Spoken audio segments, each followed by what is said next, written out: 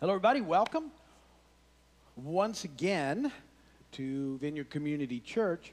This is Palm Sunday weekend, and so we're in the midst of a between series. I wanted to take some time today to talk about what Palm Sunday is briefly, and really we're going to focus in on the cross on this weekend, and then next weekend we'll be talking about the resurrection and the empty tomb and how they fit together. And so it'll kind of get us ready for the entire week. At least that's my hope. That's the brief intro. A bad joke or two. I bought the world's worst thesaurus yesterday. Not only is it terrible, it's terrible.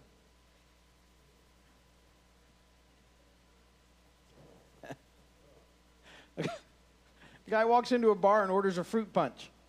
The bartender says, "Listen, buddy, if you want a punch, you'll have to stand in line." The guy looks around, but there is no punch line.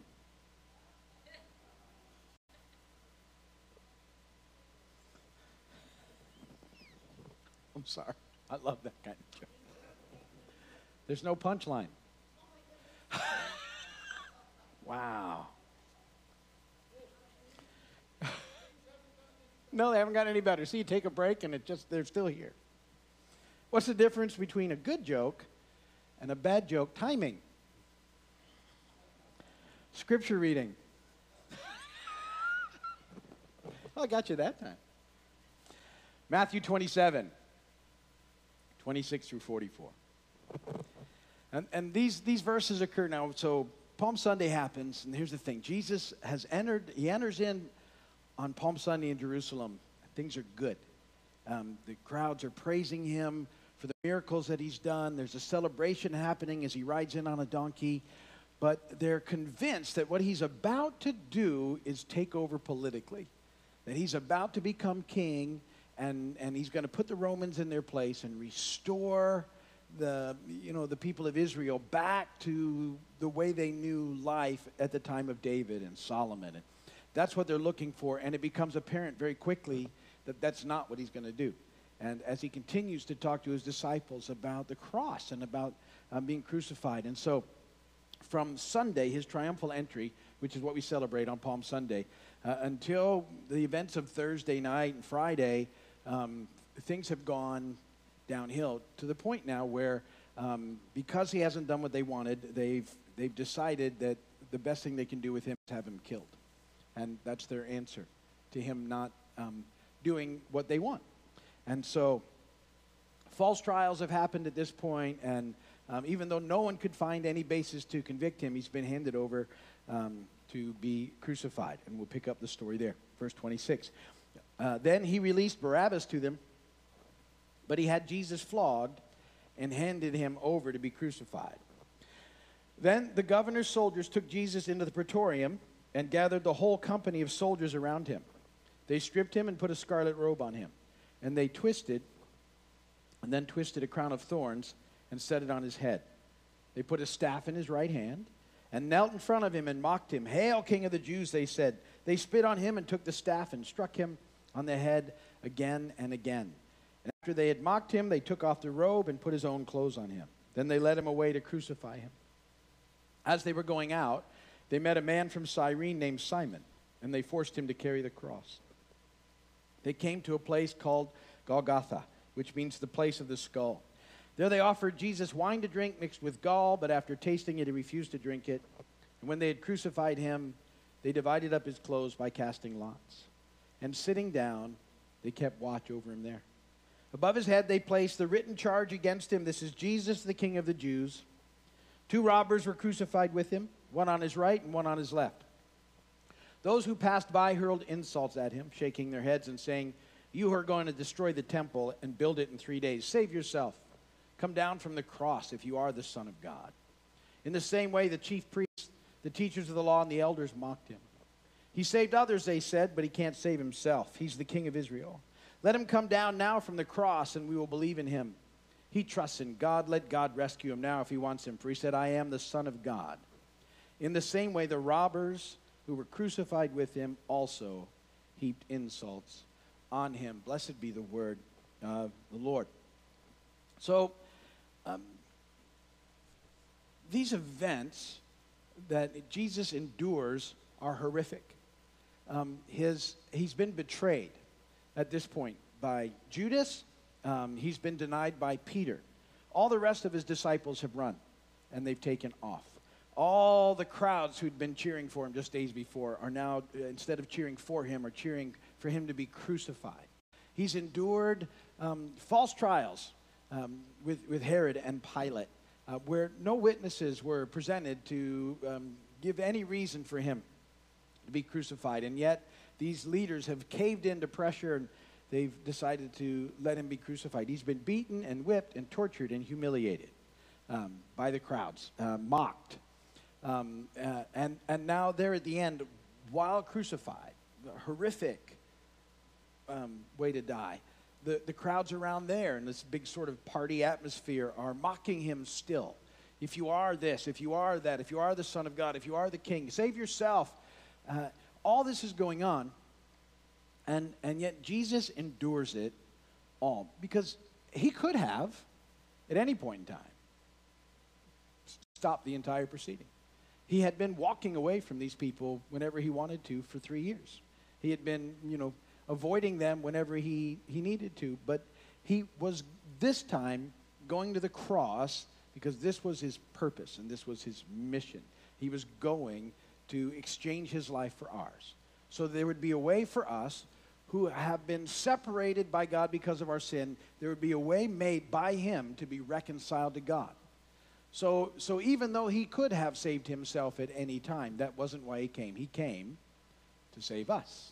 He came to seek and save those who were lost, which is us. So point number 1 in your notes is this, that Jesus endured the cross for you. He goes through all this for you. He does it for you. Hebrews 12, the writer of Hebrews says this, let us fix our eyes on Jesus, the author and perfecter of our faith, who for the joy set before him endured the cross, scorning its shame, and sat down at the right hand of the throne of God. And there's a phrase in that verse that always just strikes me as so powerful, for the joy set before him. He did it for the joy set before him. What was the joy set before him? What motivated Jesus to endure the pain and the shame of the cross? Was it sitting at the right hand of God, which we read about? Was it being restored to glory? But since he already had those things before he came in the flesh, I don't think that's what motivated him all. The reason that he came and lived among us, the reason that he went to the cross, his mission, was that he would end up with something more than he had when he came. And that something is you. You were what was missing. He was already in the throne room. He was already there. He had all those things that he's returning to. They were all his. And what was missing was you. You weren't there. So he came for you. You are the joy set before him. You are the reason he endured it and went through it all. He did it for you. And he did it because he loves you. And he wanted to be in relationship with you. And he was making a way for that to be possible. That's how much he loves you. John 15, 9 through 17 says, Jesus said this, as the Father has loved me, so I have loved you. Now remain in my love. If you obey my commands, you will remain in my love, just as I have obeyed my Father's command to remain in his love. I have told you this so that my joy may be in you and that your joy may be complete.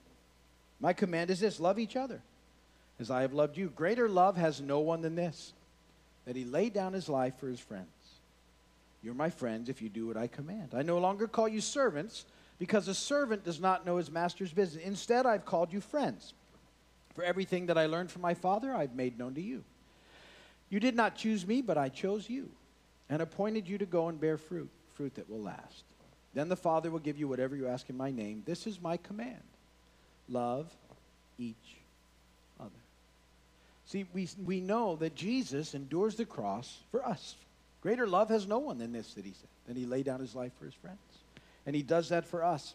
And so our response to his love is to learn to love like he does. That needs to be our response. Because sometimes, I had some great discussions this week with some of my friends. When I said, what do you think about this? You're the joy set before him. And sometimes the reaction was, if I'm the joy set before him, I need to do a whole lot better. And I think we can take that in and we can get very performance sort of.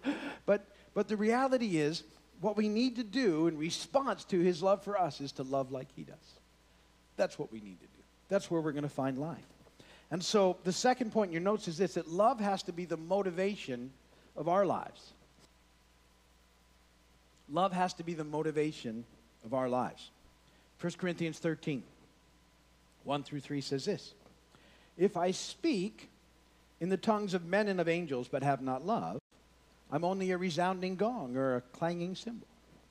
If I have the gift of prophecy and can fathom all mysteries and all knowledge, and if I have a faith that can move mountains but have not love, I'm nothing. If I give all I possess to the poor and surrender my body to the flames but have not love, I gain nothing. Paul is saying to us that in this life, and in people that are trying to follow God, we could have a very polished outward self. We could have a lot of behaviors in place that make us look very spiritual, and we could be doing a whole lot of those things. But if we don't love well the way he does, we're missing the point. If our motivation for this life isn't loving well, then we're missing the point.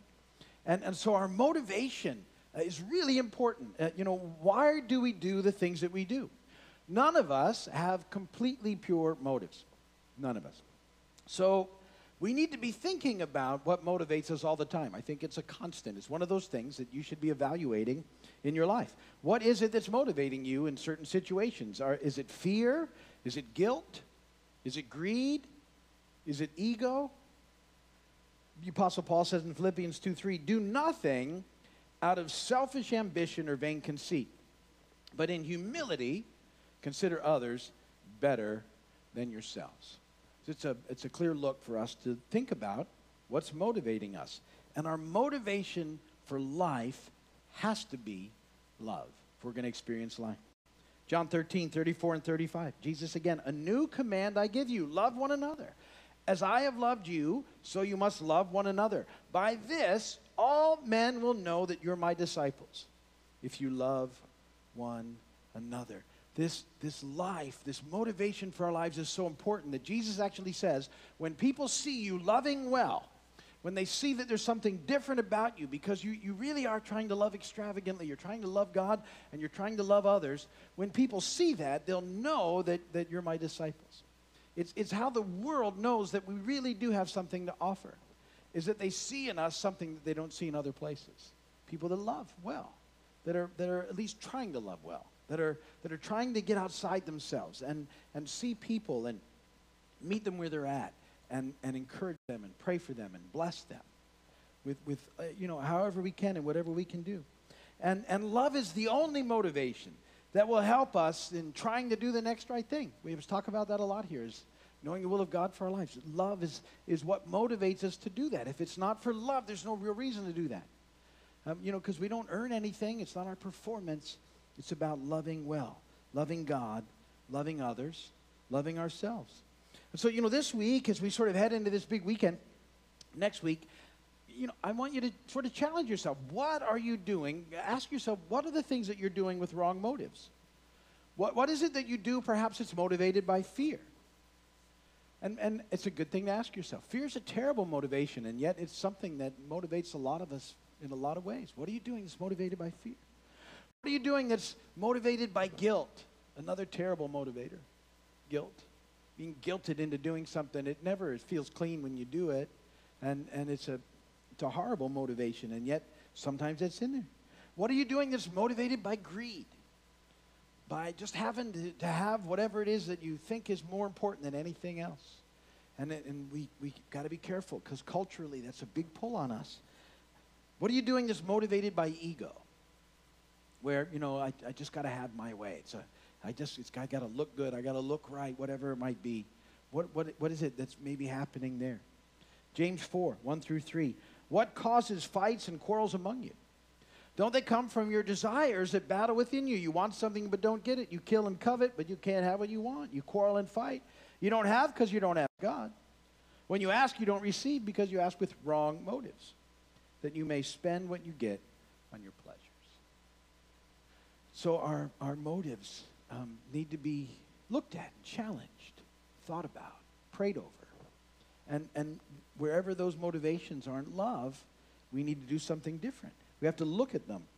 And then what we need to do, and this is the third thing, is we need to learn to pass everything through the filter of love. Through the filter of love. There's actually a nice love filter in the Bible. And I'm sure I've told you it before, but I always like to come back here and tell you it again. And we actually read the verses leading up to this just a minute ago. But it's so easy to get distracted, get so busy, to be convinced that our way is the right way, to get self-focused that we can miss God in a situation. And so there's this great passage of Scripture, and I love to call it the love filter. And it's 1 Corinthians 13, 4 through 8. And if you've been here for any length of time, you may have memorized it, because I've asked you to do that several different times. Love is patient. Love is kind. It does not envy. It does not boast. It is not proud. It is not rude. It is not self-seeking. It is not easily angered. It keeps no record of wrongs. Love does not delight in evil, but rejoices with the truth. It always protects, always trusts, always hopes, always perseveres. Love never fails. So I like to think of that as the love filter, because it teaches us what love looks like. See, one of the neat things you can do, because in the Bible, we know that God is love. There's a verse that says that God is love. So we can easily make a transition here where we can read that entire passage and we can learn about God. God is patient.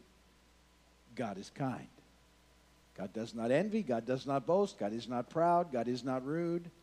God is not self-seeking. God is not easily angered. Are you happy about that one?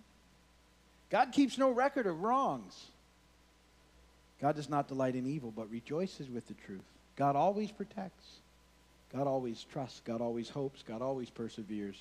God never fails. I like that, because it teaches me about the character of God and what he looks like. But I've also told you that we're to learn to love like Jesus did and what that looks like.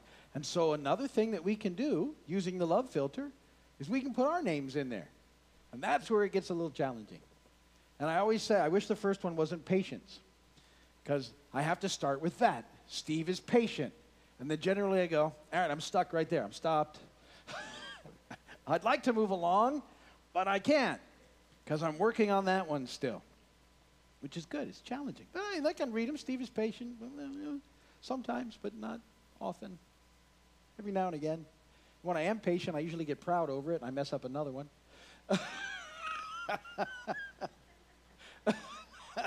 Oh, no. Steve is kind sometimes. Steve doesn't envy. Steve doesn't boast. Steve isn't proud. Steve isn't rude. Who? Except when somebody does something weird on the road.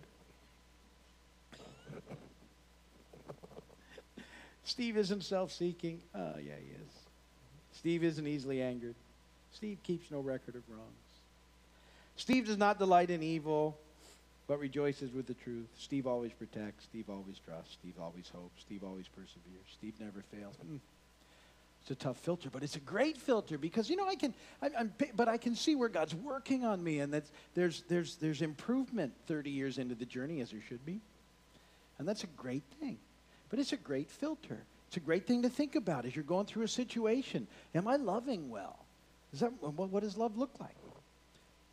Patient, kind. It's an amazing thing. And so this week, as we prepare for Easter weekend, all that it means, take some time each day and think about what motivates you and what motivates your decisions and what's motivating your actions. And then when you find out if it's not love, you pray about it. You ask God to help you change there and to move in a new way and not let things get to you that have been getting to you. And it puts us in the right spot with him. And it helps us then to love well and to encourage and to pray and to bless and to be what we're supposed to be in the world around us. Because ultimately, that's how people are going to come and know what he's done for them and how much he loves it, which is the message of Easter. And so think about those things this week and let that all sort of sink in. If you're watching by video, thank you for watching. So glad you're taking time to do that. Come and visit us when you can. If you need prayer, you can go to the website. There's a prayer page. Put your prayer request in. We'll pray for you. We hope to see you soon. God